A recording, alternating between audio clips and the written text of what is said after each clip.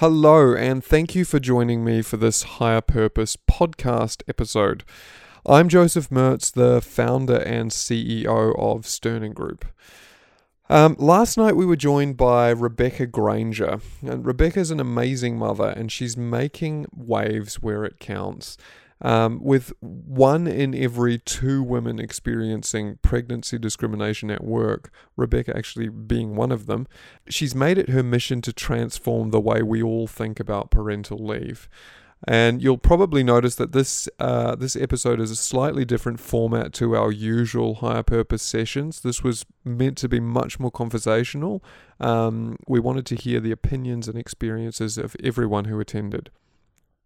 I hope you enjoy it.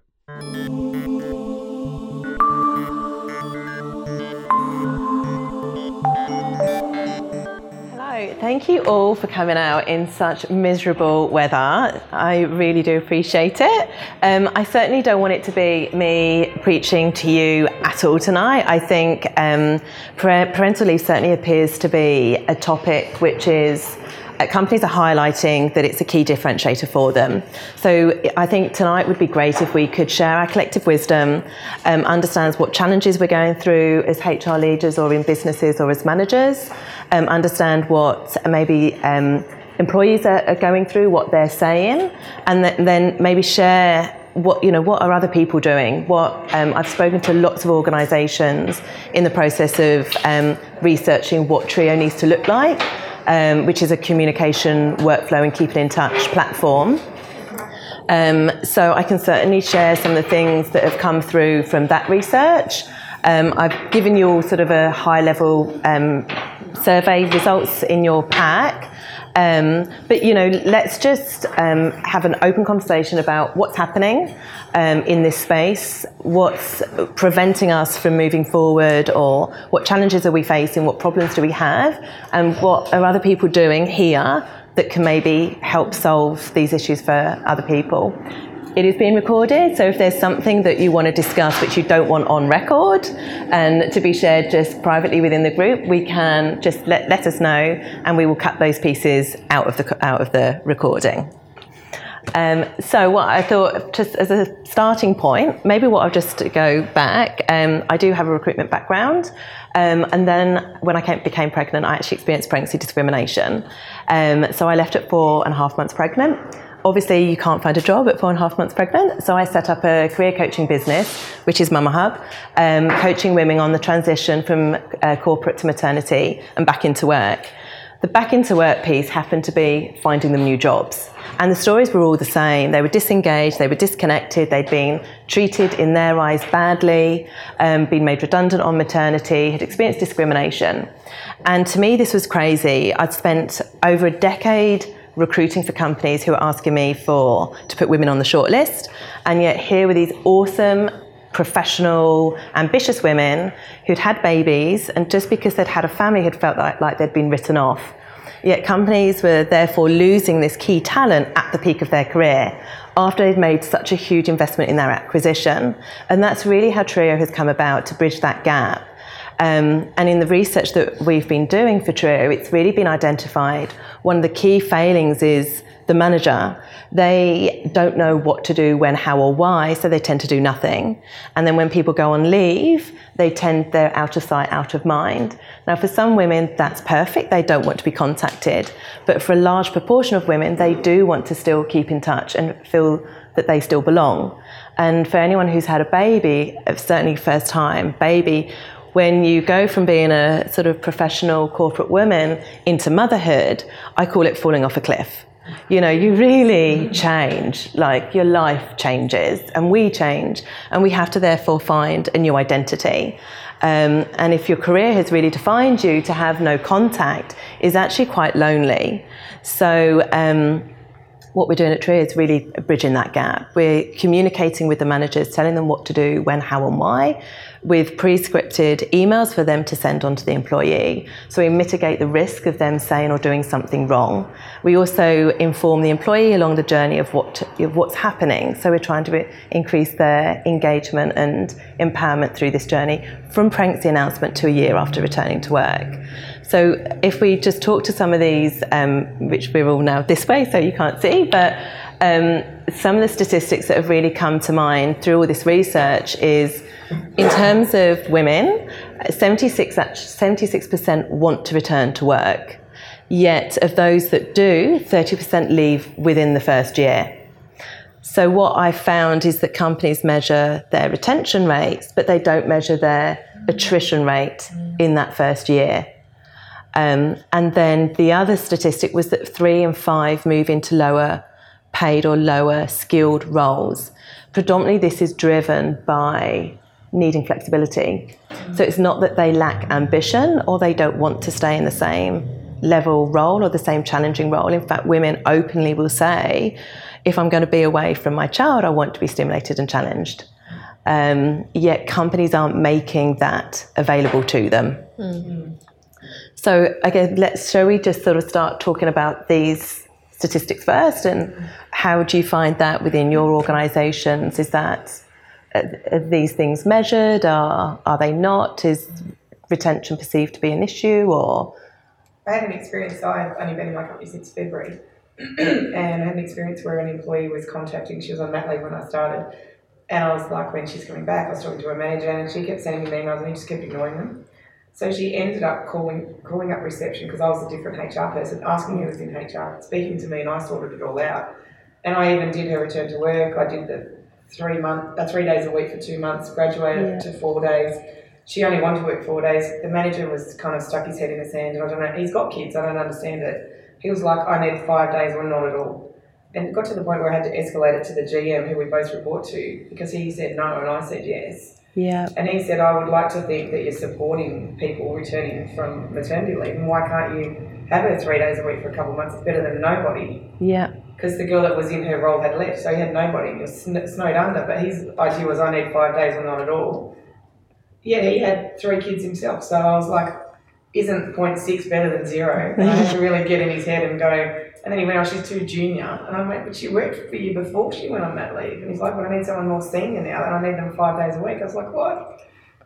That's very challenging. So we were like, the GM and I were very like, we will help you coach her. She's not junior. He just had in his head, she's had a baby now, she can't do her old job. Yeah. And that's why he said junior. She's had a baby, so she can't do her old job, so I want someone else. Which is really awful. And he's got kids, so you think he'd know. He's got 3 kids. What was the outcome though? Did he take her back? Yeah, and he's glad. I said the other day, aren't you glad you took her? He's like, yeah, she's amazing. I missed her. She's so organised. I'm not organised. She's really helping me. Yeah.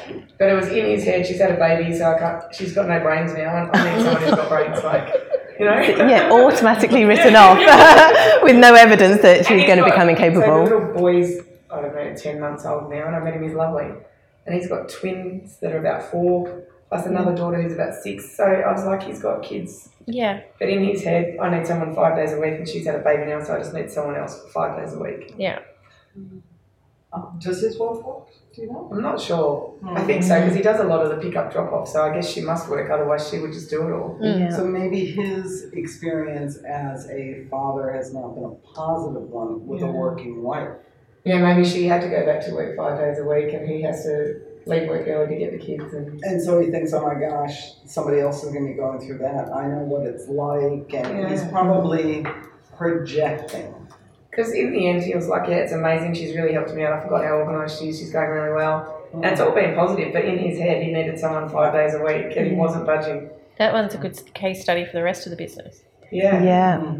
And great that you kind of stuck your heels in and said no, like, let's, because otherwise she could have been out or demoted. Well, and they're doing a bit of restructure in that team, so we were not sure if we needed a part-time or full-timer. And just because of when she was due back, we haven't finished the restructure, so we can't go, sorry, you've got to take more mat leave till we finish the restructure. Like, that's not fair either. No. And so at the end of this month, she goes back to 4 days a week because she just wanted to ease back into it, and her partner takes that 5th day off and works from home so he can mind the baby. Yeah. And she didn't want to put a baby in daycare 5 days a week because she wanted to be a mum. Yeah. And for him to expect her to do that when his wife doesn't do that was really weird. So, yeah, I think it was just a perception in his mind. Maybe you're right. I want someone 5 days a week and I can't entertain anything except that. And I sort of had to get inside his head because I didn't know him very well. Yeah. Try and work out why he wouldn't do 3 days a week. Could he articulate it? No, he didn't know why either. All he kept saying is she's too junior. I think he was just really strung out, really stressed out, and he just wanted someone senior to take some of his workload off him. And so he had another 4-day-a-week lady reporting to him. I got her to step up to 5 days till the end of the year, and we're paying her the 5th day. So I sent him a note the other day and I said, you used to have 0.4 and now you've got 0.8, so you've doubled your workforce. And he sent back a little smiley face. He said, you should be an accountant. I said, funny you should say that, I was before I got into HR. Winnie. So he went from 0.4 to 0.8 and he's not stressed anymore. Yeah. That is a great case study for the organisation, and I guess it's part of that is, the concept of all roles flex. The more flexibility becomes the norm, those kind of issues become redundant because, that shouldn't be an issue. And we're only a small company, like most of it's production, so we're probably about 100 salaried people and the rest 250 in the plant. Yeah. But I thought, if this is how they're treating someone in the office, how would they treat someone coming back to work on a manufacturing line? Baby, Yeah. I could probably talk to that. I work for a stevedore company, and we have parental leave. And a few years ago, I had a female employee approach me saying she's pregnant, and we then put her on suitable duties. So she's a stevedore, she operates heavy machinery, and then she went on her mat leave and then was returning, and we put her on a flexible work arrangement. So, providing her days off, extra opportunities to make herself unavailable. And the workforce actually said, well, before you know it, you're going to have everyone wanting flexible work arrangements. So I said, well, no, we're going to look at each individual case. And this person has come back on mat leave. Why would I stop her from having the opportunity to earn money but also look after their child? And 3 years down the track, it's become a norm where I've got not only females but male employees who are on flexible work arrangements, allowing them to look after their kids. So that's cool. Brilliant. So it's been a very positive experience. Especially in industry as well, to have men taking parental leave as well. It's definitely a big culture shift. Yeah, for sure. And so IFA is part of your EBA, is it? Yes. Okay. Yeah. It's a good outcome. That's brilliant. So we just work their roster, and some of them, they normally their partners have gone back to work, either part-time or full-time. We're able to double that. Do you think because it's male-dominated, a bit like manufacturing, that they'll get your pandering to the girl? Yeah. But they've realised she's got it, we want it. Everybody. And we haven't had a flood of 600 people wanting it. So well, generally people want full-time income, don't they, to pay their bills? You're not going to get a massive bunch of people just getting pregnant to get some suitable opportunities. No. Definitely not as men. That would be a difficult one to I'm working on it. I wanted to find out, because I've never observed everyone over the last, say, 5-6 years, whatever, I've worked, never really known anybody to take the full 12 months or worse, not worse, that's more word, more so extend it to the, ask for another additional. So I just wondered if anyone else has had that experience, because I haven't come across anyone taking that second year. Most people come back early because they get to have the 9-month mark and realise the net income. But I have had someone that did extend for 12 months and then resigned at the end of the second 12 months. Okay. Because I think it was their second or their third baby and they just realised they wanted to stay at home and be a stay-at-home mum. Yeah. I had somebody who had twins. So it was just, she's like, I need more time. And I went, yeah, and probably a drink. Didn't she want to come to work for a rest? But she said that, she was missing being part of the office, but she did need more time. And I said, well, I have no problem. If you want to come into a meeting once a month just to kind of put the kids in with your parents, and just come in and hang out and have adult talk, sure, why not? Did she do it? Yeah, she did it. I had somebody else who took her full year, came back, and within 2 months, she was really, really upset. And I came, and I'm like, what's wrong? She's like, I have to talk to you. I'm like, okay, maybe she's, she can't do it. It's been 2 months. She's been back. And she went, it's happened again. And I went, oh, 2 months later. Cool. Because I guess it wasn't planned. She's like, no, and now I know you're going to be really really upset with me? And I'm like, why? Because you like had sex. And after having the first one, you should have known what was going to happen. The second one. So should we have a chat? And then she's like, and then, I thought if I was breastfeeding. Too much information. It's okay. And so she was really concerned. She's like, I don't, is it okay if I take another 12 months, with this one? And I'm like, yeah, I'll see you when you get back. And just kind of worked with it. And when she did come back finally, she came back at 4 days a week. But I found that she was so excited to be able to come back and still have her job and still be doing exactly what she was doing beforehand. Yeah. That I got well more than 4 days worth of work out of her because she'd go home at night. Yeah. She'd put the kids to bed and she'd do work that she would normally have been doing because she was always a 5 day a week, 45 hours a week, a high achiever. And she said, well, when the kids go to bed, I like to use my brain and I put them to bed early. So I never really experienced any real gap. I just got somebody to fill in for and it was no big deal. That's the way it should be. I think in recruitment, I was talking to Rebecca about it earlier, it was tough, 3 pregnancies in recruitment, but especially the first 2, with both of them, like the first one I came back and my job was completely different because I left a profitable desk, as said. So what I came back to was lower and then you had to start from scratch again. That's really hard to do part-time. And then the second time I just thought, I can't do that again. And they were talking about a demotion or a share co-manager thing or something completely different. It's like, I don't want to do that. So I just resigned. Gone. Yeah. So it's hard. You work so hard to get where you are, you kind of think, to have a baby is everything I've worked for. It's penalty. Do you think then that's why people then don't take the extra time off? You know how there's all those, I don't know. And I think it would. People look at overseas research, particularly Northern Europe or whatever, and they always talk about the Nordic countries and how, men and women take an equal, shared raising leave. their child, and then I think it depends on your baby as well, though. Like your children are individual, so I think every child is unique, and it depends on the individual themselves as well. I think for me, I've just come back from maternity leave, and I thought I was going to take 6 months off, and I'm now 14 6 months. weeks. Well, I'm fine 6 weeks. And I would love to come back to work. Like I still, within the first few months, I was working ad hoc. But I couldn't because I couldn't do it with my daughter and also me as well. I just wasn't able to do that. But I would have loved to have come back to work. Depends on your support network too, doesn't it? Yeah. Like your parents or your in-laws. Yeah, and it's such a big thing. Like you lose your identity and. There's so many things that change as well, and you have to try and fit work into it as well.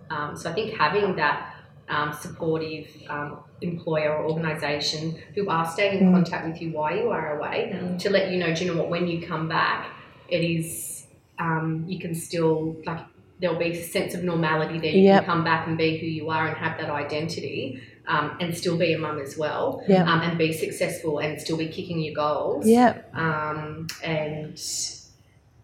think that's to be able to do that. Any employer is smart to engage and to stay in contact.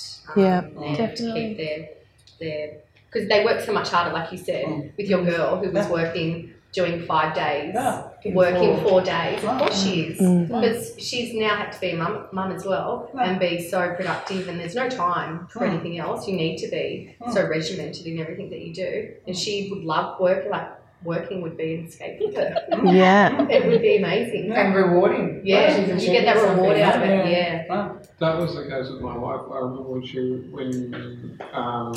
before we had Louis, she was working. She was in Cairo.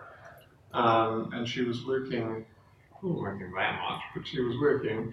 And 4 hours.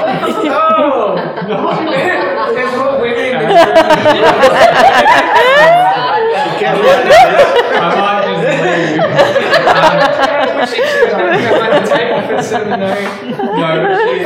What I mean is she was doing chiros get paid reasonably well, so she didn't need to work a lot to make a good amount of money. And she was working probably 3 days a week before, and then she went on maternity leave. And she was gone for a lot longer, like, who was it? Was it you? Yeah. Yeah, than she planned. And then coming back, she was just so badly wanted to get into something other than mothering. And I mean, the other thing is it was probably a lot easier for us than most people because I was around all the time too, because I'm pretty much at home every day. And so we were, it was a very, we were sharing a lot with raising Louie at that stage. So it was an easier transition for her. Yeah, but when she came back, she had no patients. They'd pretty much all gone to her other. Yeah, so you start from scratch again. Yeah. And then, but obviously you have a number of loyal ones who will come straight back. But yeah, it was pretty difficult for her. I think it was. She never used to talk about sort of being unsatisfied at work before she went on maternity leave, and when she came back, she talked about it quite a lot, and she actually just resigned day before yesterday. So because she just felt like it's just totally like a failure. different now, and I don't know if anyone else experienced this, but when you're at school, like a lot of my girlfriends went into teaching because they knew that they'd be able to get holidays and school hours. Yeah. And then my mum told me to go into banking because if you had a baby, you could just have some mat leave and go back to your old job and do part-time banking. There you go. My friend who did that. Yeah. And she's still with the Commonwealth Bank. And she did the exact thing. She started out as a teller because it was easy. And at those level jobs in the organization, it's very, very easy to do that because tellers are quite at the time that you could go ahead and get somebody in and then she came back and she worked part time and then she went off and had her other child and big companies have better policies and processes. For those, I think for those entry level, easy to slot in the places people, I think that they do that very well. But I'm wondering, I read this article the other day as I, because I kind of doing something with my time while I'm not working. And I read this article and it caught my eye because the headline said, if you're a dad, if you've just become a dad and your life hasn't significantly changed, you're doing it wrong. And so, because basically you get guys that they'll be gone for like a week and then they'll come back and they're like, hey, I had to make this really That was a blip in my life. So I wonder, because we have such a contrast between the female experience and the male experience in so many aspects of our world right now. I often wonder if it wouldn't be, almost maybe a provocative way of dealing with things, but whenever even a man actually becomes a dad, we make him take an enforced 3 months paternity leave. Yes, Go that would be away for 3 amazing. months. That would be there you go. So cool. And the mother would be like, go back to where you've done your nuts. No, she can. Nice. Yeah, Pete also takes a day off a week to look after I his took 3 daughter. months at the time, and it was brilliant. Yeah. And I think, we made a conscious decision, and it's cost us financially, but we made a very conscious decision that the years before she got to school were going to be about that. So I have Wednesdays with her. That's what Daddy and Piper Day. And we hang out. My sister's moved over here recently, so she's got a little cousin as well, and we'll hang out on Wednesdays. But that first 3 months as well, I just feel like the bond I've got with her is so much stronger because of that than it would have been if I hadn't. And I've got a bunch of friends that had kids at around the same time that didn't do that, and a couple of them that work in IT roles where they've been based in Canberra Monday to Thursday or whatever, and then they come back Friday, and they just don't have anywhere near the same bond. They've got a lot more money in the bank, but they don't have anywhere near that same bond. I completely agree. So I've been with Louie every day, bar 1 day a week, literally the whole day with my wife, and it's just like had I been in a normal position, as everyone else, I would have I would have just totally missed all that. And it's just something that I just couldn't even imagine not having now. And I think the flow-on effect that you see in the Nordic countries is a result of men spending time with children. You know, that's why those countries are so, I guess, better balanced in a lot of ways, because the men are actually put into real parenting roles, and it's encouraged that they actually become a actual parent rather than just a donor who is there to pay the bills. Well, I've got friends that would say they can't play football on Tuesday because they're babysitting. The babysitting when you're a parent. Yeah, it's not babysitting. You're not being paid $20 an hour.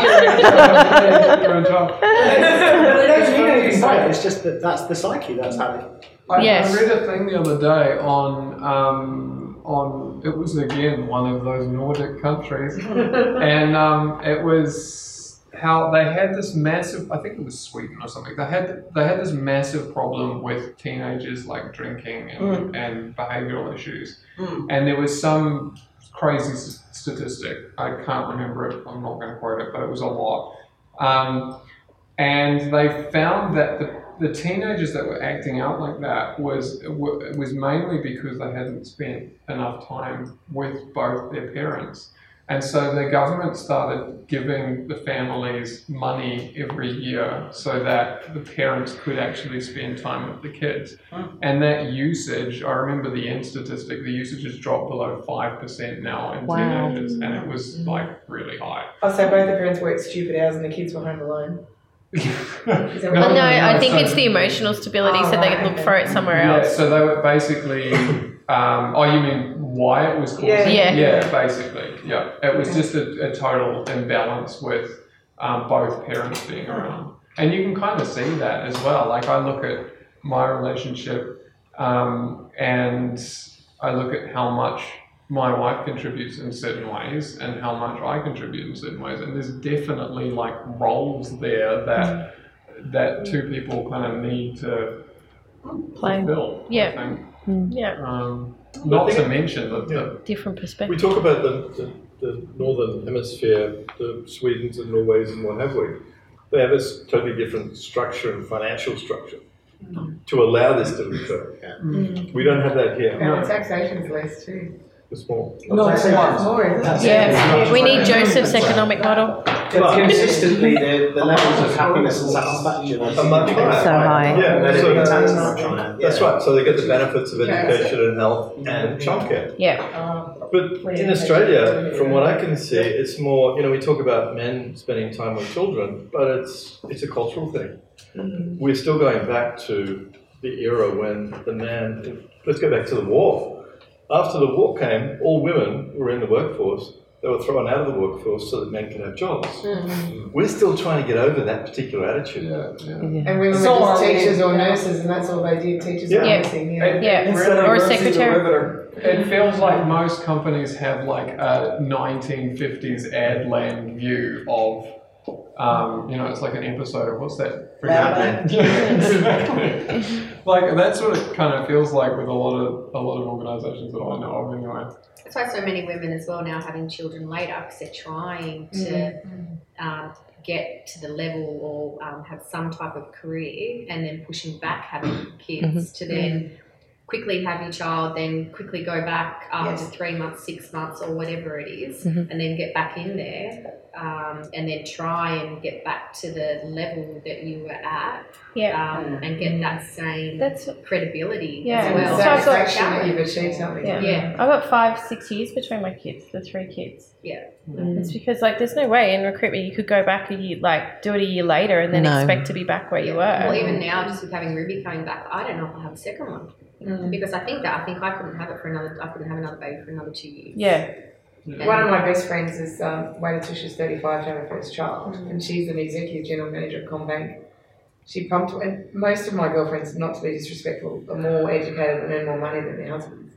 So 6 months she's back to work because she's the primary breadwinner. They live on the northern beaches. They've got an expensive lifestyle, and her husband didn't really like where he was working, and he wasn't earning anywhere near as much as her.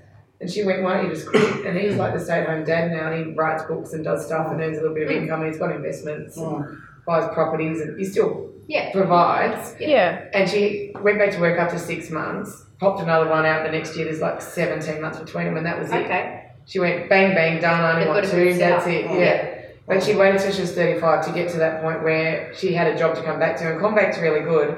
Every 2 years they rotate you in teams anyway, because they're like most banks, once you know what you're doing, they want you to have a stretch goal. So when she came back, they were like, oh, your next move's going to be this, you know, your next move's going to be that. And they kind of plan out all the moves because she's that senior where she's got teams of people reporting into her. And she's been there maybe 10 years and they've been really good. Yeah. I mean, she works stupid hours. Sometimes she doesn't get home till 8 o'clock at night. But every Friday she works from home. Every Friday she takes the kids to school. Every Friday she does reading and stuff with the kids. Every Friday she picks them up. And she has conference calls and stuff in between. Yeah. And then every night, like you said with your colleague, she smashes out work till like 10 o'clock at night while the kids are in bed. So she does stupid like 60, 70-hour weeks. And even when she was on mat leave, she had to go back in. I was like, what? To do performance reviews on her team. And she's like, well, I'm their manager. I'm like, but you're on mat leave. You always have to be there for the guy. But you know, it's quite interesting though. The culture of the CommBank will show that the almost more than 60% of the senior women, and they don't really go into this because this is just something that the women in the bank know, about 60% of the senior women have stay-at-home partners. That's a very common thing because, you know, when I worked there, we made really, really good money, and so there was no need. And so I think that, at least 7 or 8 of the female GMs that I know all had stay-at-home partners. Their husbands didn't work. They just stayed home. That works at the exec level, or it does. I think the whole having 2 kids in quick succession. That's fine if you've got enough to have one person not working, or if you can afford daycare for 2, 3 years. Well, and she's at that top echelon. Otherwise, for a lot of people, to have 2 children at an age where there's going to be an overlap with daycare. Oh my gosh, it's so expensive. Someone's got to earn $100K just to pay for daycare. If you live anywhere sort of around here. Oh, in Northern Beaches, they're paying through the nose for their mortgage. Yeah, it's ridiculous. But I mean, that's just it's like we've just decided that we're going to have another baby, and so anyway, my wife's like 13 weeks pregnant now. Congratulations! No wonder she said up yours to a job. She's like morning sickness. I'm done. But we decided we were aiming to we wanted. Well, she wanted 2, I wanted 1. She said, I love an only child's a lonely child, and I agreed. And she pinned you down and made you but so we were gonna aim for just 2. So I said 2, all right, 2. We've settled with 2, but I wanted them within 2 years because I heard that's a lot easier. They get on a lot better. You wanted them. That's good. Anyway, science. But that's you can't say you don't want it now because it's already happened. Don't go back on that one. But that's really, I mean that was like a big conversation for us, and I think I look at our situation and I realize how fortunate we are. You're blessed. And I just do not see, even looking at what she does as a mother, at home, only work, even when she was working only part-time, with me around. How the hell do people do it? This one had twins. Twins. And how do people do it with Well, you only have to get pregnant once, that's the difference. Because I was starting my HR career, so I started my HR career a bit late, and I was in an advisor role. I got pregnant with twins, and I had a little bit of pressure to get back to work to continue my journey in HR, where I was working at the time. And so my husband and I made the decision. He actually took a career break and he looked after our kids for the whole year. And then he actually changed his career, so he would work basically Friday to Monday, and I'd work Monday to Friday. I wouldn't see him, but we made sure that we had covered, one of us was always with our kids, and that lasted about 18 months to then he changed his role again to work Monday to Thursday. So he's now with the kids Friday, and I still work Monday to Friday, and my journey in HR has been successful. I'm the primary breadwinner now, but it's one of those decisions. I think everyone has. Yeah. You know, you make life choices. Yeah. You choose to have children, or you know, you decide what will I make. Will I continue with my career? Do I put it on hold? What other sacrifices will my partner take? And I'm very lucky. I'm a very supportive husband who was willing and was actually very jealous that he was sent back to work after 6 weeks. My kids were very preemie, so he went back to work and then came back for 10 days and then had to go back again. So he was very happy that he got to spend the full year with them. But it would be nice. You hear about the Northern Hemisphere. I've got friends, same situation. They've got twins and a 7-year-old, like an older child. We visited. They pay nothing for childcare. The husband always dropped them off at school or daycare. She managed to work part-time, fully supported through to the primary school age. She was able to continue working part-time while the kids were at primary school and continue her career. And it was very different. Well, it's hard for you going back to work. It's not easy. You have to make those decisions as well as a family financially. Whoever is making the most money with what's the best option for your family, not for you. So that would be. But you made the right. I made the right decision. I'm happy with my decision. My husband's still jealous of me on a Friday when I rock up, and he's been arguing with them, and they come running to me. On a Saturday morning, like we hang out, and my husband's like, "Oh, I'm still here, you know." So I think you don't lose that bond as a mother either. No. Our site operations manager. They've got 2 kids and they struggled a lot to have kids, and they weren't even going to end up having kids. They tried everything and they ended up having the first one and then the second one, and they made the decision she was going to stay at home until the second one goes to school. He's only 18 months or almost 2, and he said to me, I'm glad I earn enough to do that. And they managed to move from just a house in suburbia to a property of acreage, but he has worked really hard with his career. He's been in our company 13 years and worked his way up to the most senior manufacturing role. And he's being groomed now for the GM role in the future, succession planning. But he said we made that choice because we didn't think we could have kids, and when we did, we wanted to spend all that time with them, and we want someone to be with them till they're 5. But he said I'm so blessed, A, that we could eventually have kids, and B, that we're in a position where my wife can stay home and be with the kids, because not everyone's got that choice in their life. And I think it's kind of like, I was talking to someone, was it you? It was you, or it was both of you, earlier about how the whole, like, I think what you're doing with Trio is like really important, because the best way to change the culture on this kind of thing is just to start doing it. Like, it's one of those, like, that whole concept of money. Like, we've created this concept of money, and now we work for it. And we've created something, and we work every day for it. Like, how dumb is that as a species? But it's just the way it is. And I think it's similar with this. You know, we've created this way of operating, and it's extremely capitalist. But it's the way it is, and the best way to change that isn't just to throw it all out, it's to just start something that works and allow that to slowly make it, make the norm. Yeah, become the norm, exactly. Yeah. And so I think that's kind of what's exciting about all of this, is that there are lots of stories that are actually working. Yeah.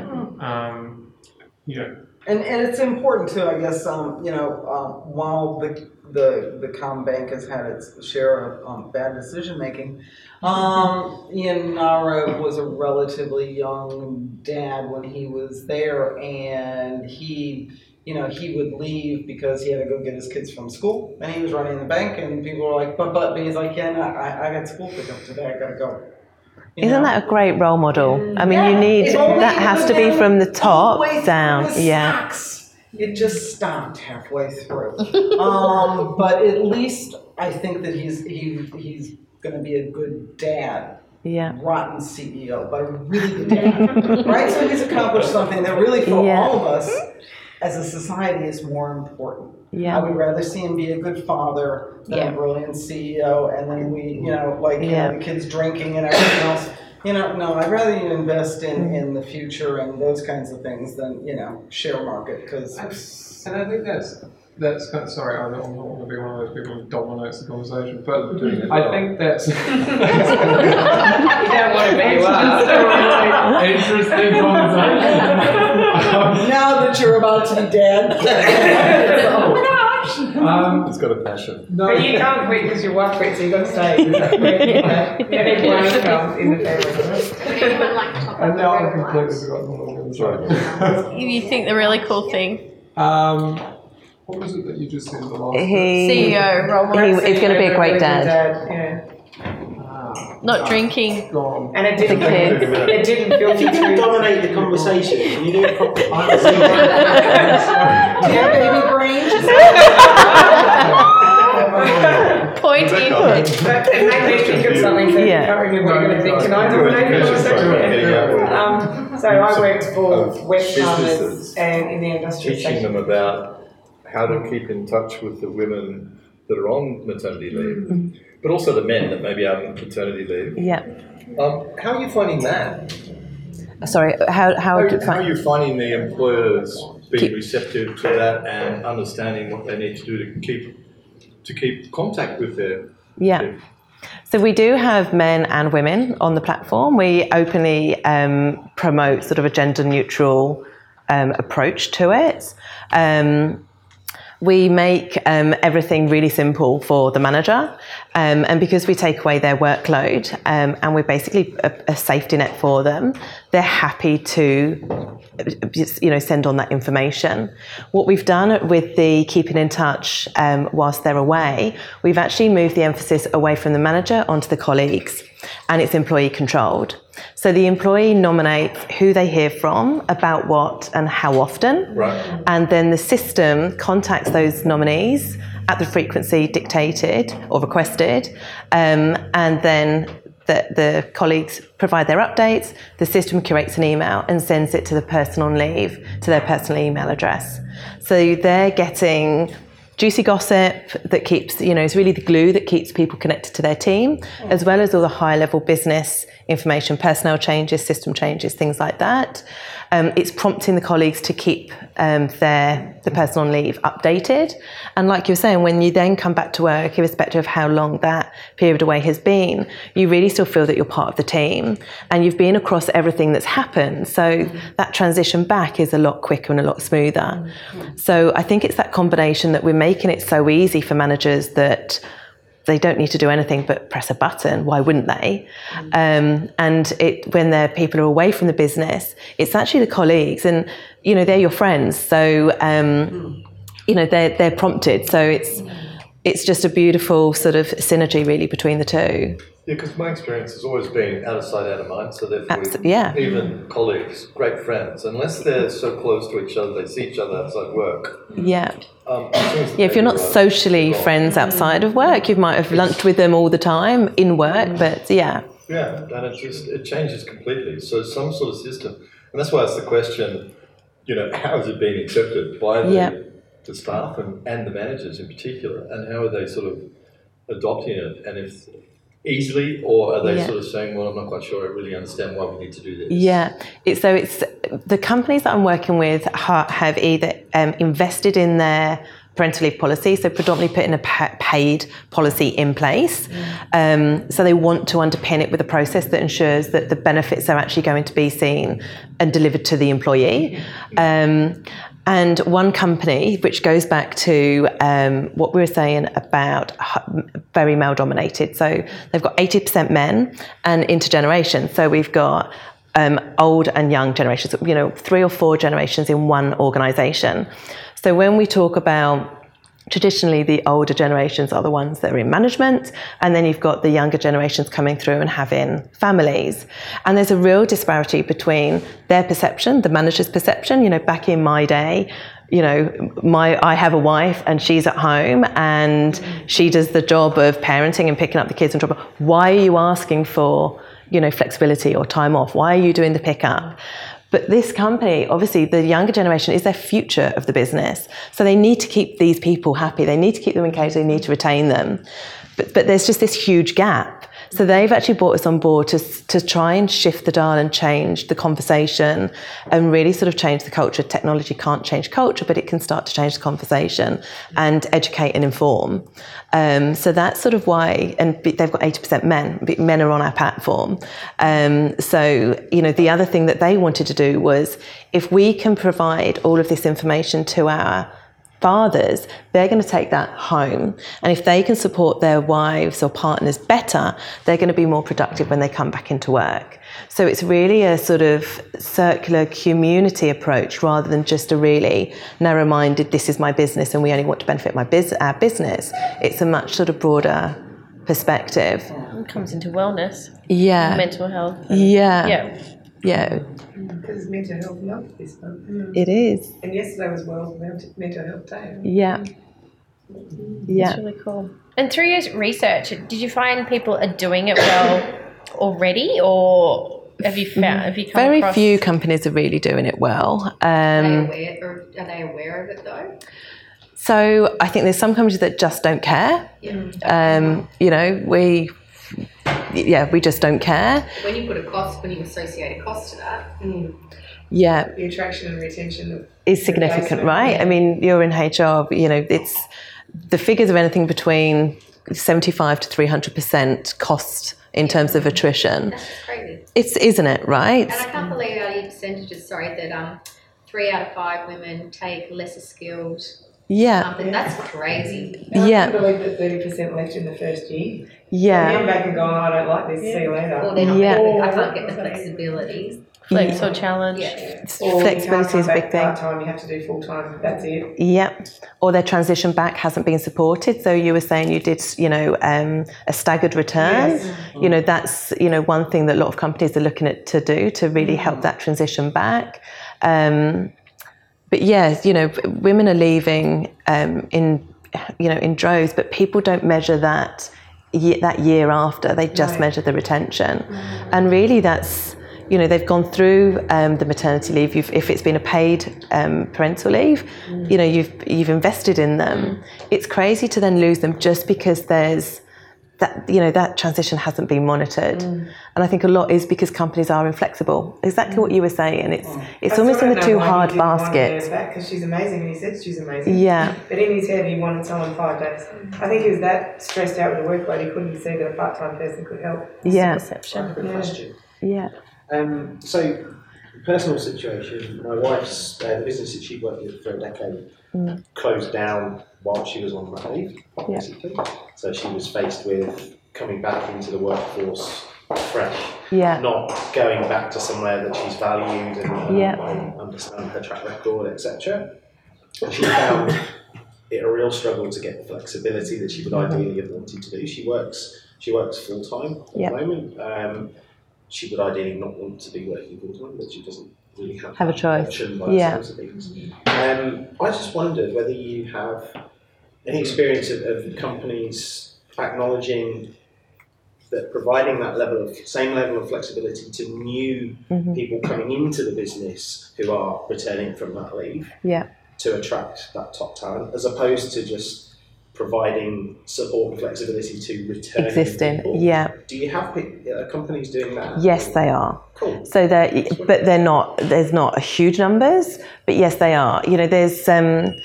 There's a sort of a movement that really is around all roles flex. Because the more we make flexibility the norm, the more we provide flexibility and we normalise parenting for all parents, we remove that sort of spike of it's a women's issue. Only women are asking for flexibility, only women are putting their sort of head up and being identified as they're not ambitious, or we're going to have to put them into a lower role, or we can't have that flexibility because they're not going to be able to do that job as well as what I need. So the sooner all roles are flexible, then the better. The step before that would be men and women, or all parents having flexibility. But there are. So there are Flex Careers is a key organisation that promotes companies that are only family friendly and flexible. Work 180, Beam, and Pufflin. So they would be 4 organisations that are really focused.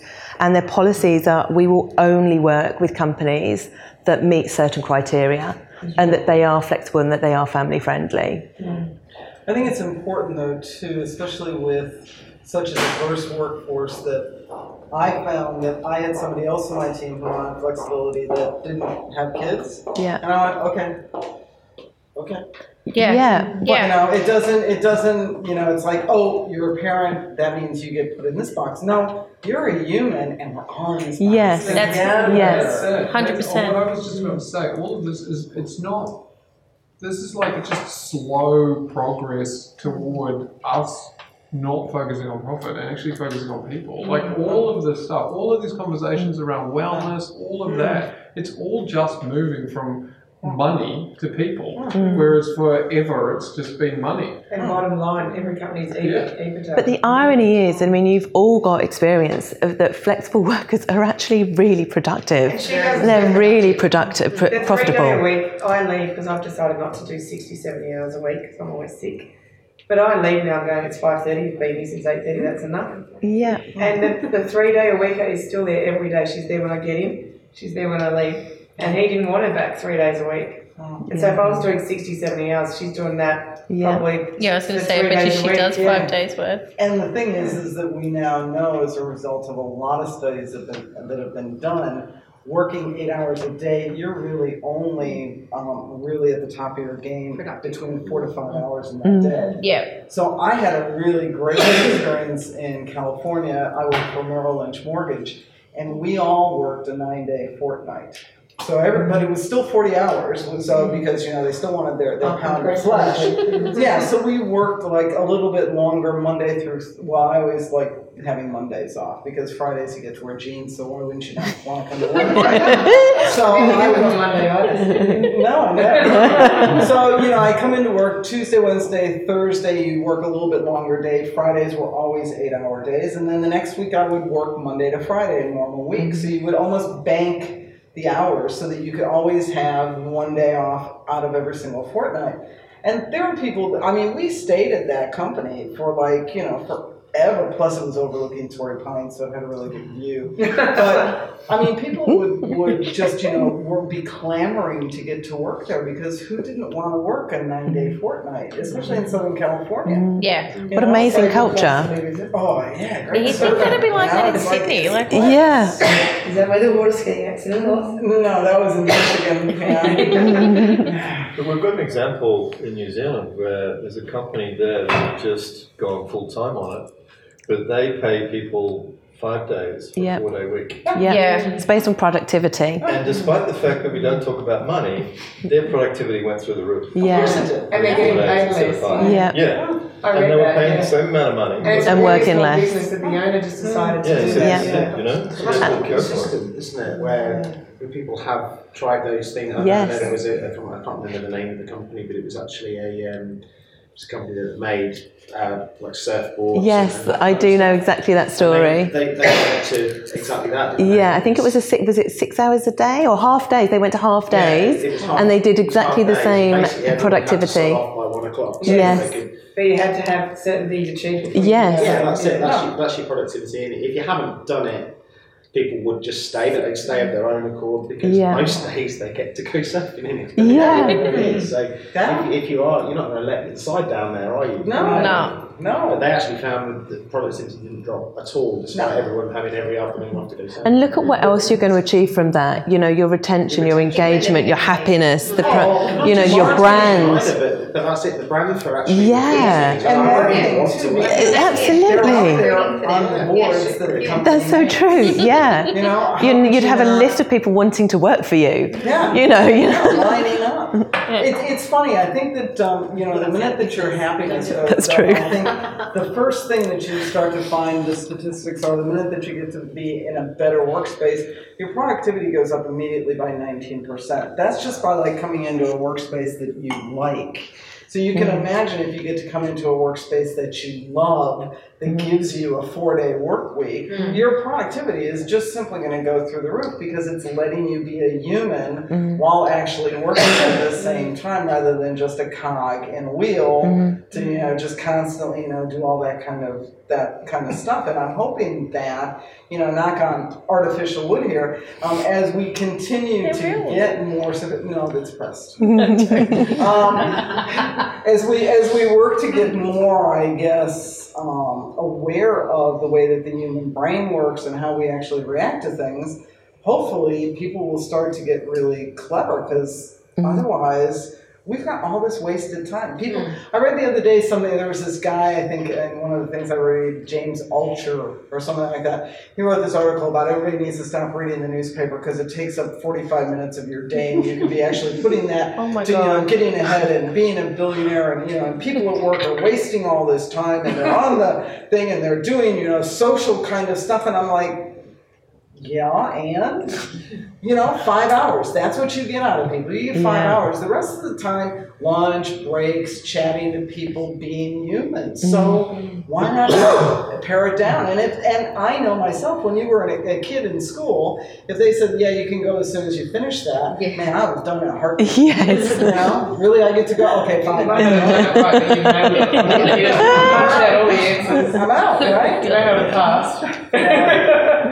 But it was the idea of give me my freedom. And really the reason that we work, it's to buy things, but we work for freedom. Everything that we do is to buy personal freedom, and yet then we sacrifice. It's crazy. It's crazy. But we still have to get past that attitude, which we still have, which is we start at 9 o'clock, we finish at 5 o'clock, and if you're not at the desk for that period of time, you're going to be paying for it. So you're not. And really, it's not 5 o'clock anymore. It's 5:30, and if you're leaving too early, then you're not being dedicated to this job. And if you're not still there at 7, you're not committed. There's a grey hair sitting in there, managing the people below them. Yeah, and I'm rubbing my hands together, waiting for heart attacks for all of them. I just want them all to go, because I think that.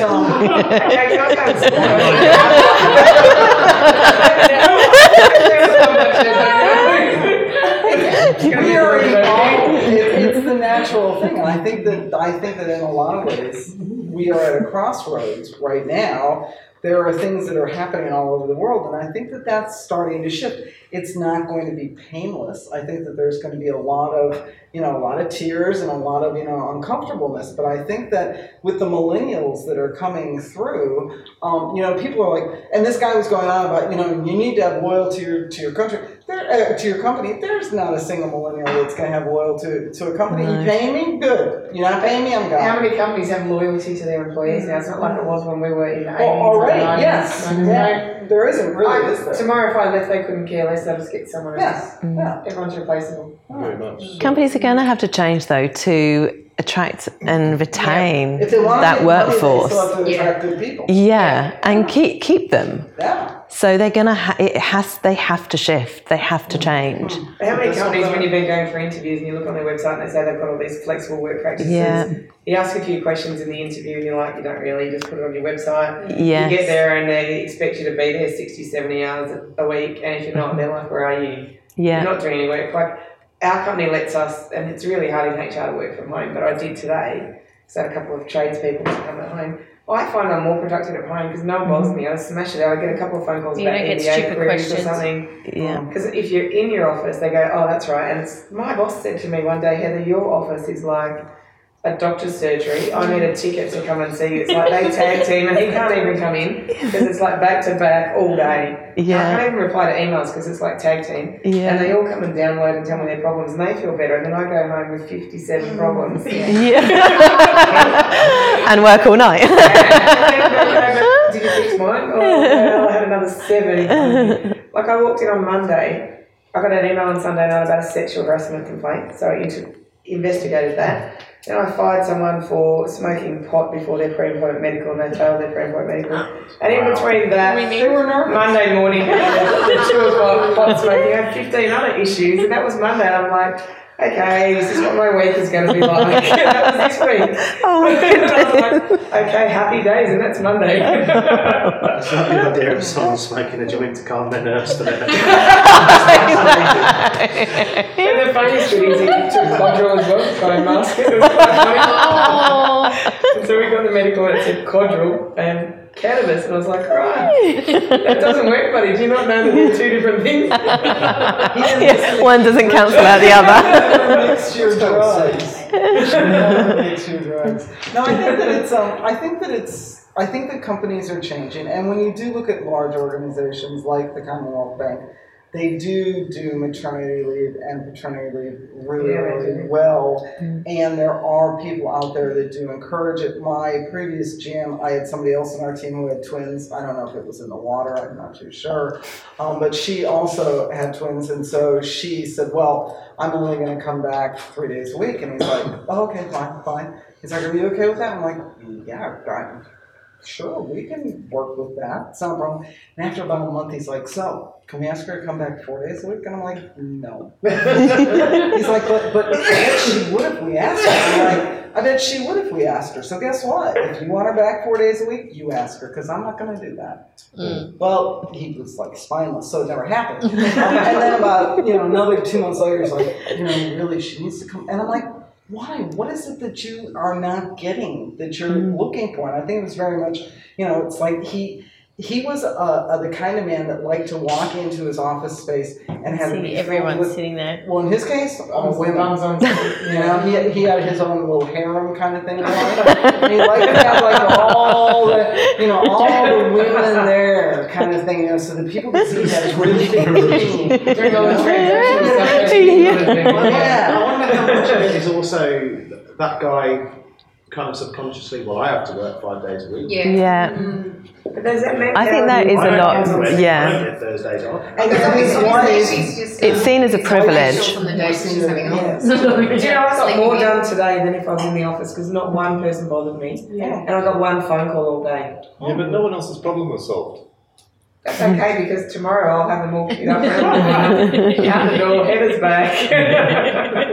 But it's Friday, okay, what's not to love about Friday? A lot of the new startups and stuff like that as well, because they're trialing totally new models, they're able to create this type of thing the way it needs to happen, as opposed to sticking to old things too. So I really feel like Elsa said with the heart attacks that happen, that it will sort of phase itself out, because there are a lot of very forward-thinking young people starting. And the old school people will have to retire eventually.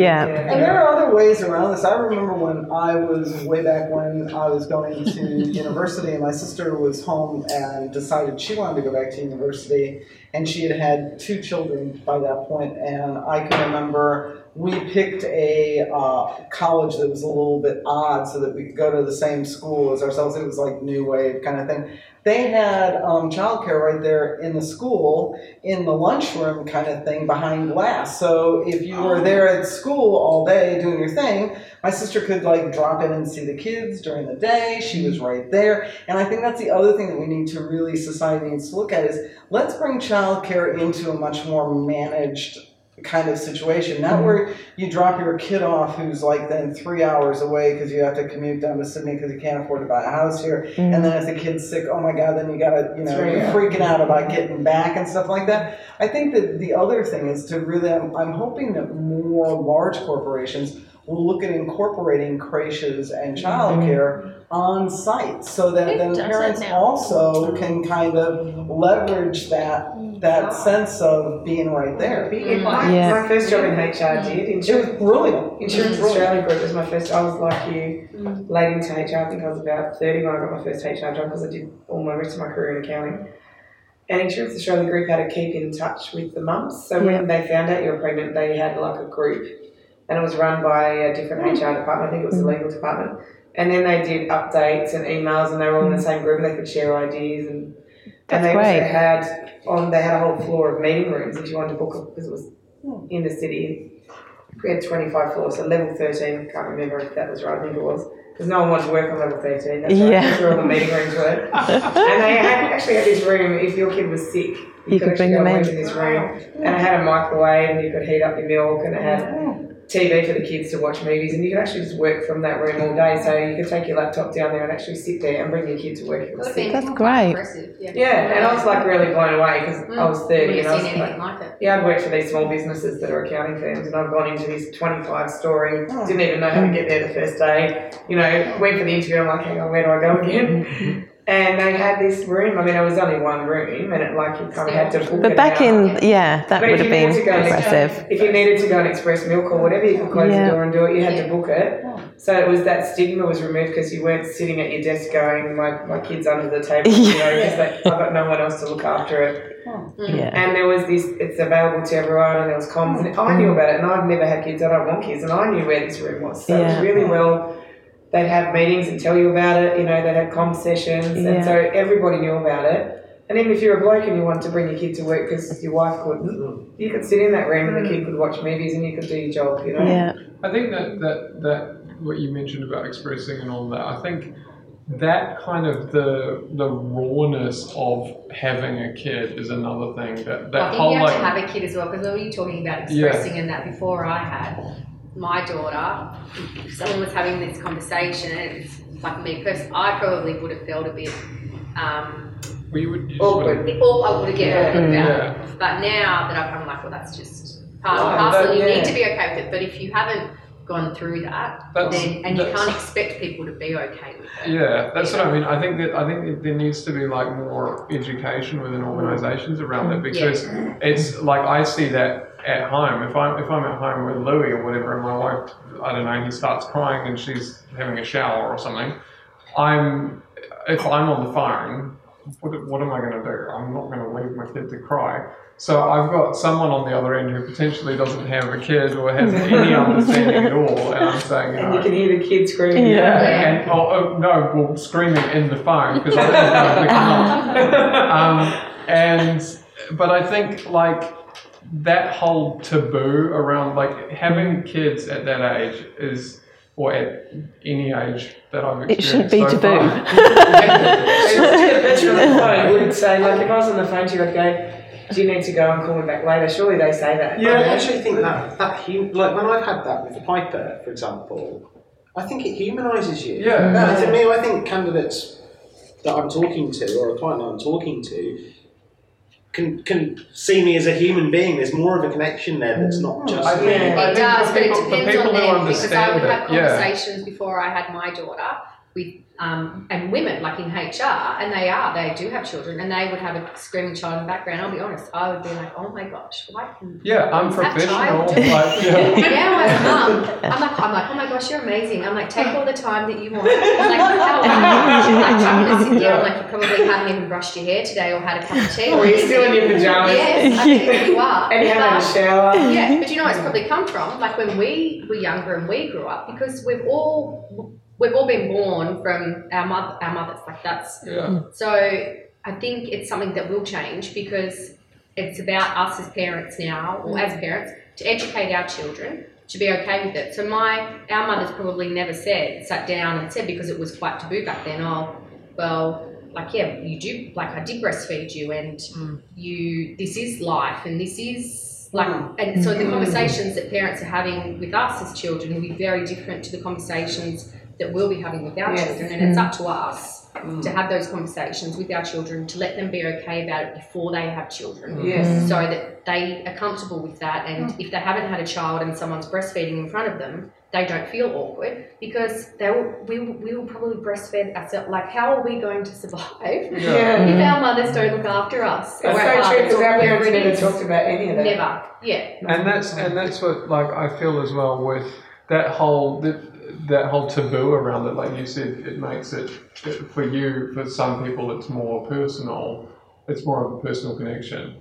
And I think that's the case with a lot of people that I talk to, but there's a lot of people that I might be seeing, I don't know, doing some deal with or whatever, and they would literally, like, they would draw the line at that. They'd be like, right, it's over. And to me now, before I had a kid, I would have been all upset about it. Now I'm like, well, I don't want to work with someone like that anyway. So if you don't understand that, then I don't want to be a part of my business. But it can be irritating, like Bianca said, you're like in mid-conversation and the kid's screaming and the parent's not doing anything to quiet the kid down. Well, that was before I had a child. And now you're like, it's okay, you go. Background as well. I'm like, call me back anytime. There's a point where you kind of like abandon ship. So when he's screaming against her, your wife just got in the shower. You know you've got at least 10 minutes before she gets out, right? They had a video that was quite popular on YouTube not too long ago, and I think I picked it up on one of my many reads. And it was this guy doing a interview. He was being interviewed online, live on air. I love it.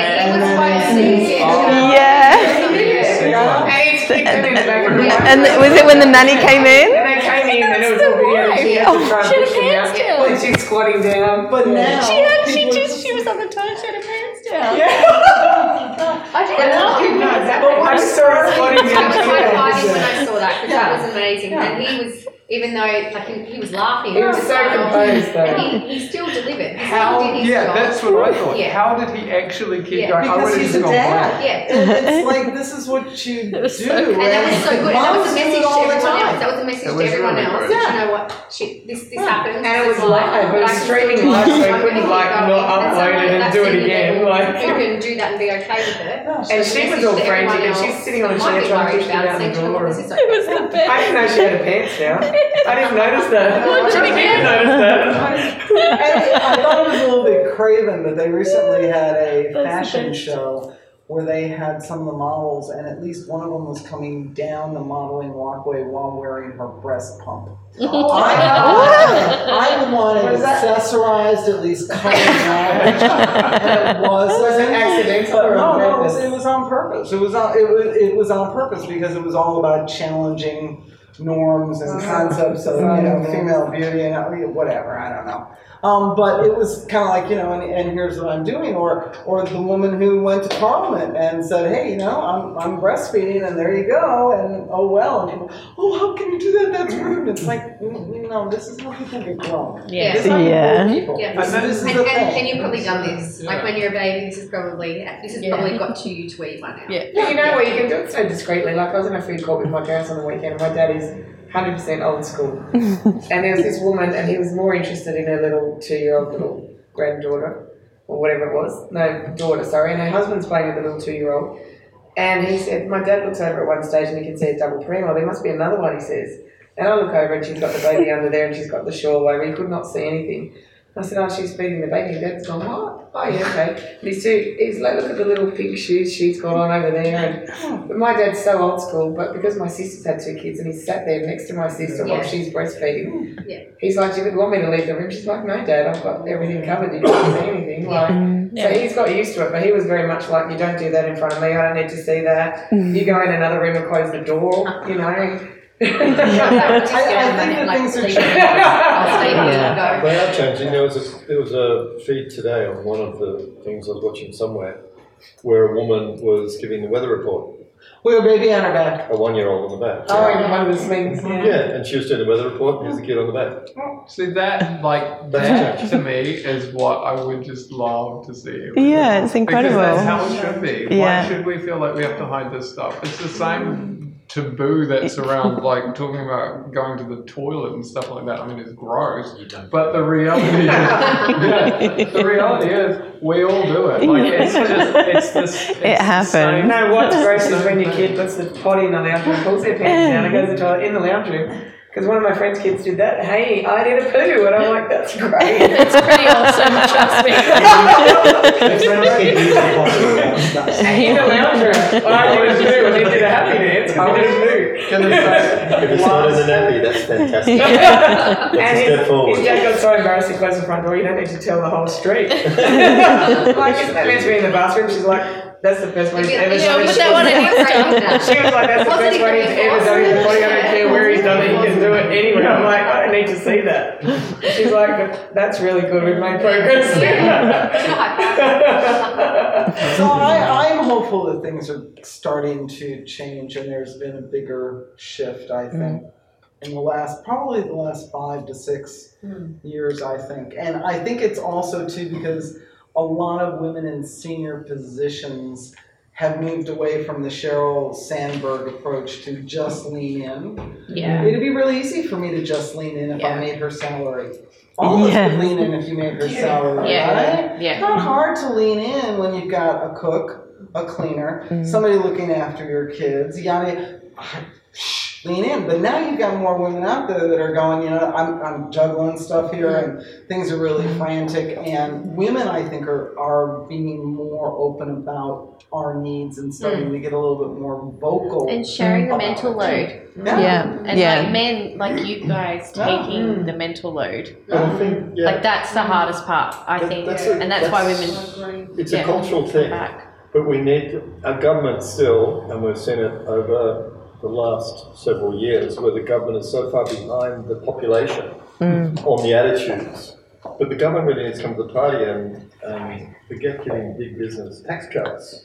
We need to increase it so that we can actually increase the compensation given to people to stay at home and look after their kids. Yeah, because if they raise their kids well, they won't have to pay for them later when they go cray-cray. Yeah. That's right. It becomes so much easier, and everything else, a lot of things start to go right as opposed to wrong. And they save money in the long run. Yeah, and I think you see that in the Nordic countries already. You get that sense of their sense of what is important and their sense of what are their priorities is a lot different. And yes, people do complain. The tax rate is ridiculously high. I am only first-generation American.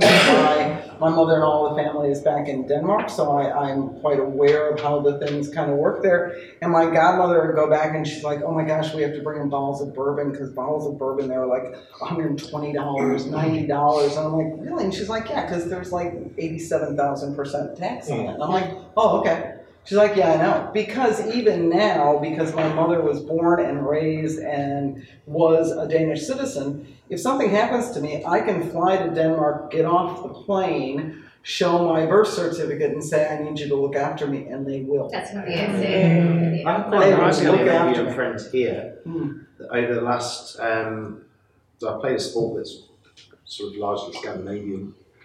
Curling?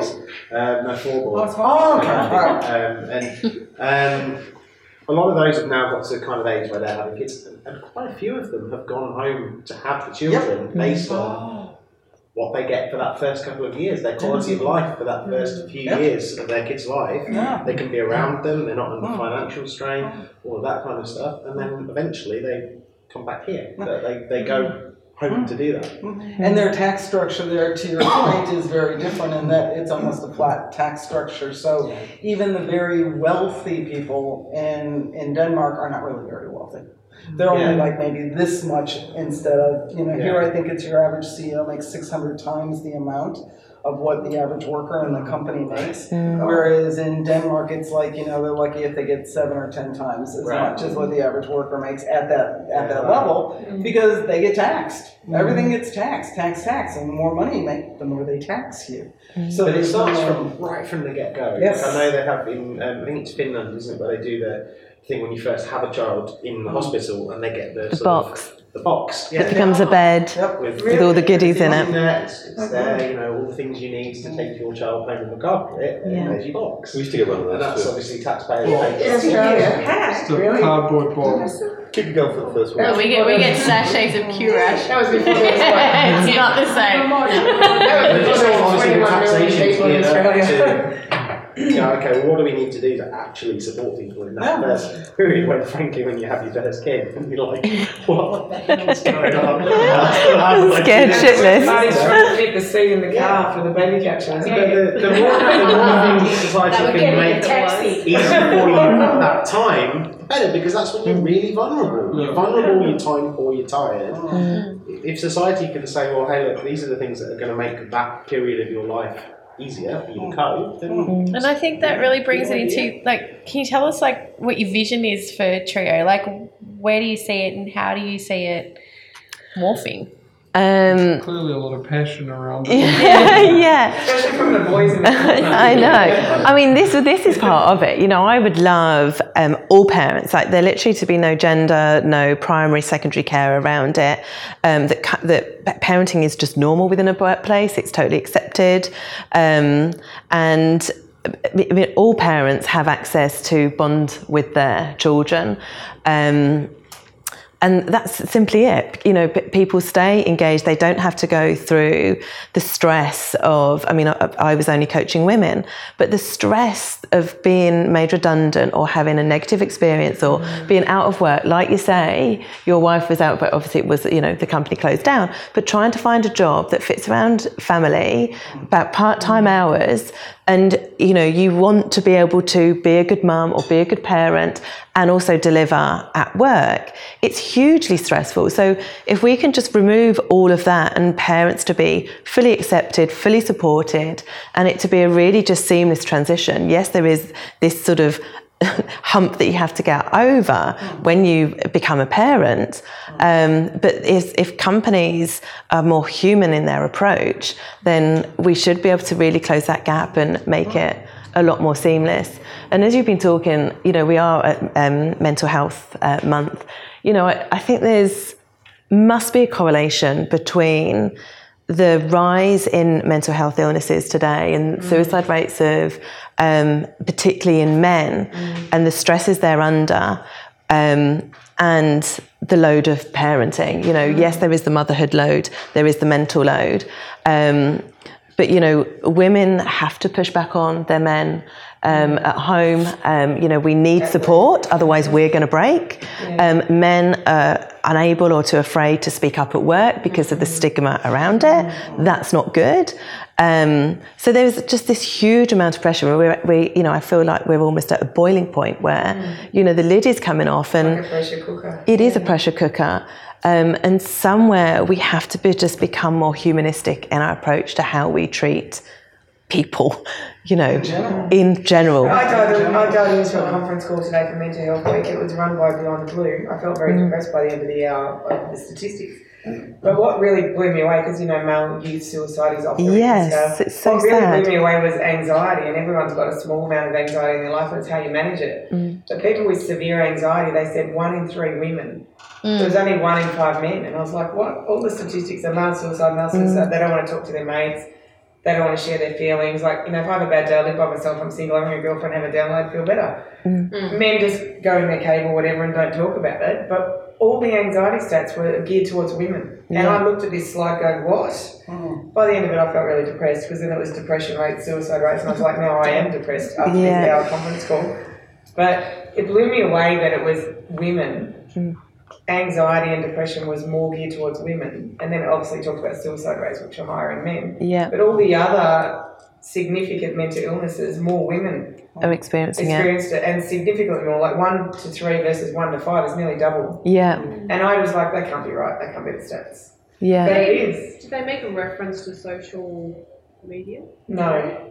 So I feel that social media, Facebook, Instagram, especially young girls, young girls are just it's all like these influencers. God, I hate how many likes I've got, and you know, who's got the perfect life. Even photoshopped and so and we didn't have that when we were kids. We didn't have the social media bullying. We just had in the playground. Exactly. And then photos that they get for perfect family, like after being, I'm like, geez, like it must have taken you all day to get that one photo. Like seriously. And all the filters. How did you get dressed up like that? And you look amazing. How did you do that?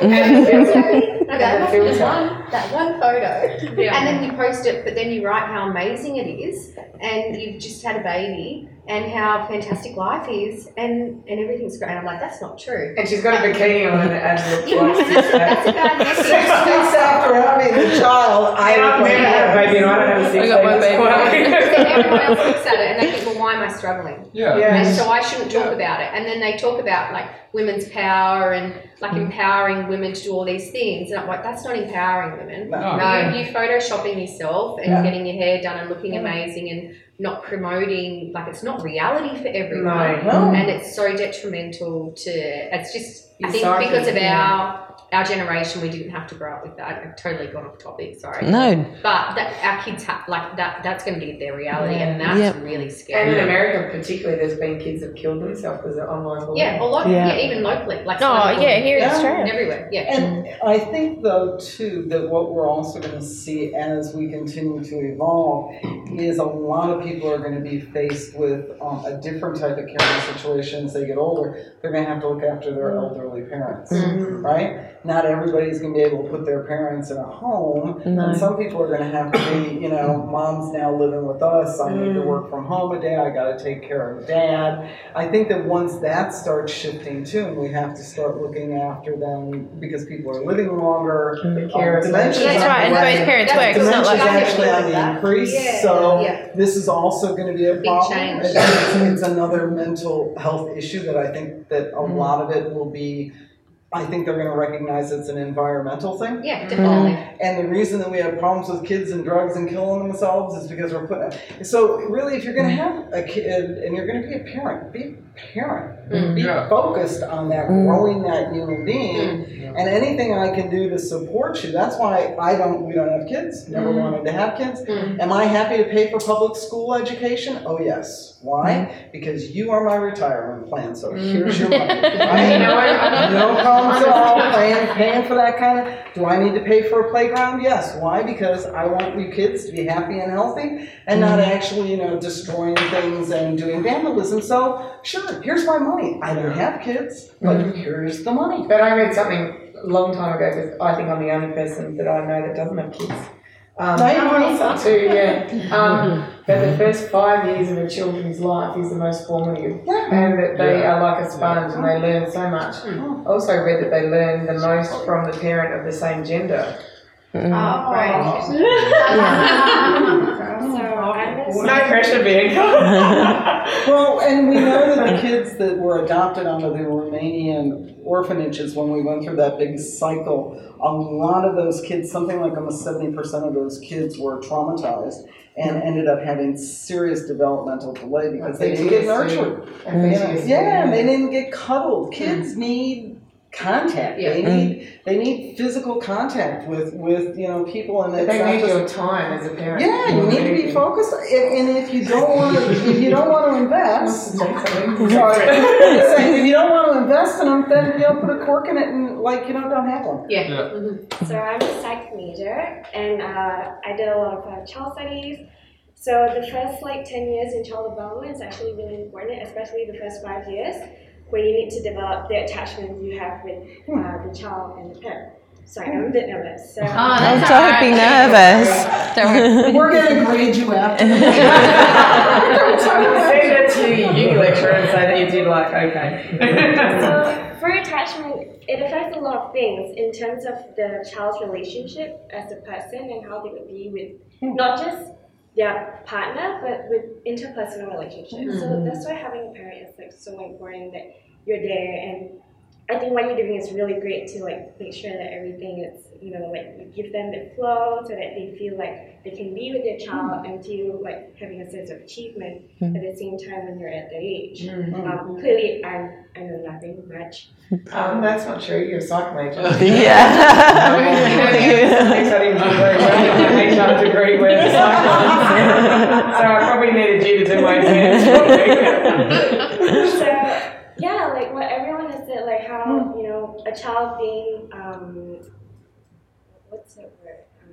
When they go bad as a teenager, it's because they don't really have the parental support and love. So that's really interesting, is it? Is there statistics then? Because obviously, the statistics for men now are obviously horrendous, and obviously for women. And traditionally, it would have been the male, the father, out at work and the mum at home. So the children wouldn't have had that attachment to the father the way that a lot of the generation, the dads coming through now are really driving that. They want that bond, they want that attachment. Is there any studies around, fathers being not present at home that perhaps is influencing the rate of mental health illnesses within men today? If I particularly just to the father. There might be, but I'm not too sure of it. But I do know that, like, heterosexual parents, gay parents, they bring up the child just as well as heterosexual, maybe even better. So, like, gender doesn't really matter, but particularly just for the absence of one parent, I'm not too sure if there is quite a difference. It's funny because my best friend's got 4 boys. Yeah. And they really wanted a girl the first time, and they found out the gender, and they were like devastated. And I was horrified. I was like, "You're having a baby? Who cares?" Like, when they had it, they didn't care. And I was like slapping them around, going, "Don't be stupid. You've got a baby." And then she had 3 other boys, and I was like, "Did you still want a girl?" She's like, "I wouldn't know what to do with a girl." And her husband is not as close to them as she is, and she's the primary breadwinner, has always worked. And her oldest son had a girlfriend and told her and didn't tell the dad, and said, "Don't tell Dad." But came and said, "Hey Mum, I've got this girl, I want to take her on a date, where do you think I should take her?" And he's 16 now, apparently they've been going out for 2 years. And she's really lovely. But the father had no idea, because he was 14 and came to the mum like, "Can I have some money for my Opal card and I want to take her on a date, where should I go?" How cute. So cute, but he didn't want his dad to know that he had a date with a girl. He wanted to tell his mum. That is interesting. What I liked about what you said was about the flow. Like, there's what you're creating is a structure, and it's not a structure where, like, it's a way for people to start thinking. Like, it's just it triggers them to think about something that they weren't thinking about before, and it's not like you're like amending an existing process. You're actually putting something there that wasn't there before. And I think that in itself, that whole idea of actually just bringing something in where there was nothing, has a lot of potential as far as changing the way organisations operate with this sort of stuff, which is really cool. And Rebecca, how do you get your clients, I guess? So you obviously had to start from nothing. Yeah. Do you go to companies and present your ideas and try and get them on board, or? It's just through conversations. I'm lucky that I've worked obviously in recruitment in Sydney, so I have a really good network. And I think it's a moment in time where parental leave really is on the agenda. There's a lot of companies really wanting to move to policies which are inclusive, which is really, really important, not just because fathers want to be more involved in parenting, but because of what that enables women to do and achieve. Because that will enable more women to get back into the workforce. It will enable more women to earn more money, so we can begin to close the super gap. So it enables, there's lots of bigger picture things that I think it can achieve. But it's at the moment, it's just through And I don't know what the bigger marketing strategy will be at this stage. We need to hire some more people to do I that. definitely would need to hire people. Yes. We've got a really good marketing person on the market. She's done. Exclusive. Hired. Yeah. Oh, really? And that would help Emma too,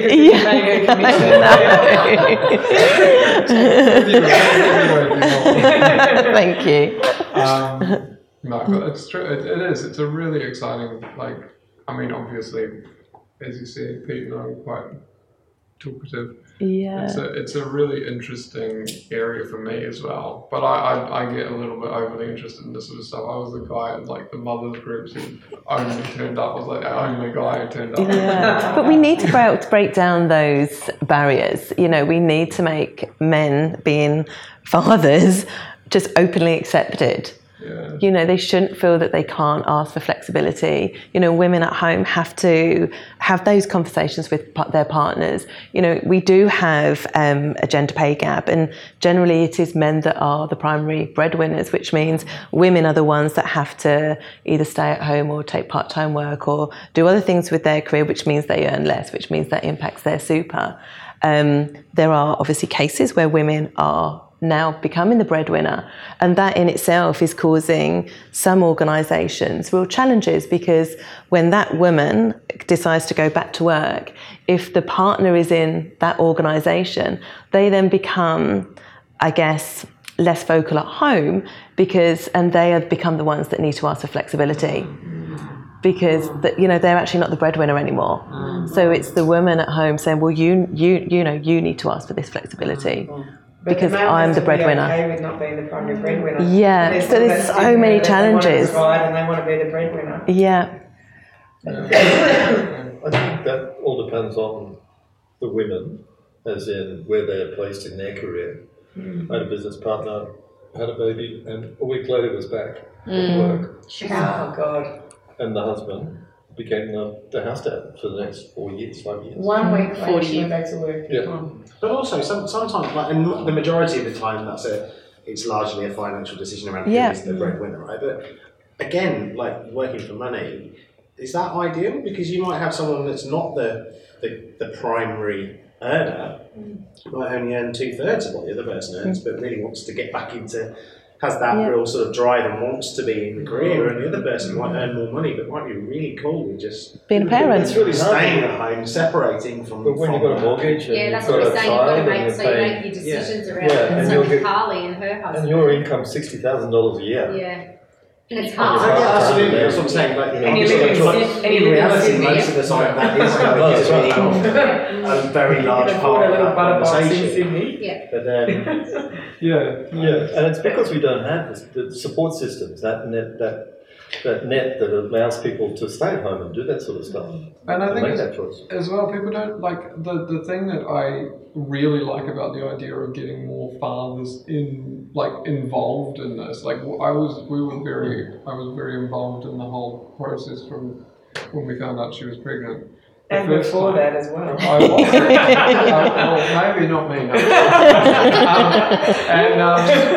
But that being involved in that really and seeing what happened in those even just the first 3 months, because I remember we got 3 days in with Louis. I actually remember lying in bed thinking, I don't know why everyone thinks this is so hard. Because it's the first 4 weeks. So the husband was home for the first 4 weeks, and then it's just overnight. So he came home after that, cruising home, and it just changed overnight. I was like, oh my gosh, it's not like it was anymore. And I think a lot of men, literally, you don't know what you don't know, and if you're not there, you don't know what is. And the count can't be. Put your feet under the table. Hey, you know how you're talking before about females being the breadwinner and no support from the government. I'm the breadwinner in the family, and the main breadwinner, I should say. When I went on maternity leave last time, a 2-year-old, I was $50 over the threshold, and I'm the main breadwinner. Oh God! My husband probably earned less than half of what I earn. And there was no scale, there was nothing. I got nothing from the government. What, for maternity? Nothing. So I didn't either. So I knew, going into this pregnancy,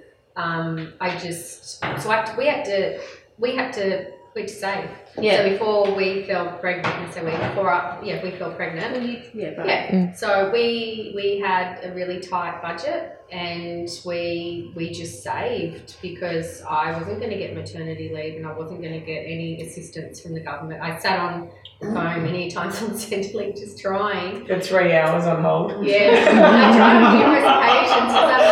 I know how it works. 4 hours. But we had to save for it. And even in terms of, like I said, with maternity leave, I thought we budgeted and I thought 6 months max. And then it pushed out to 14 months. But it came to a point where we were we knew we could survive. So once we had Ruby, our daughter, we had to weigh up what was more important. And even if it took us however many years to get back to the position of where we were before we had her, we had to make that decision as a family. And that's just what you have to do. I think we got $2,000. We got nothing. That was from that was like a rebate for something. I got it for the boys because it wasn't means tested then. You what? I got it for the boys because it wasn't means tested then. I think it was $5,000 each. And you got a lump sum payment as soon as you popped the kid out, didn't you? Yeah, it was $5,000. Yeah, that's why there's so many single mothers in Western Sydney because they. Because you can live on $5,000 for so long. Because they bought TVs or something, didn't they? Don't have twins because the second one doesn't exist. Oh, really? You get a baby back for the first. That was Serious?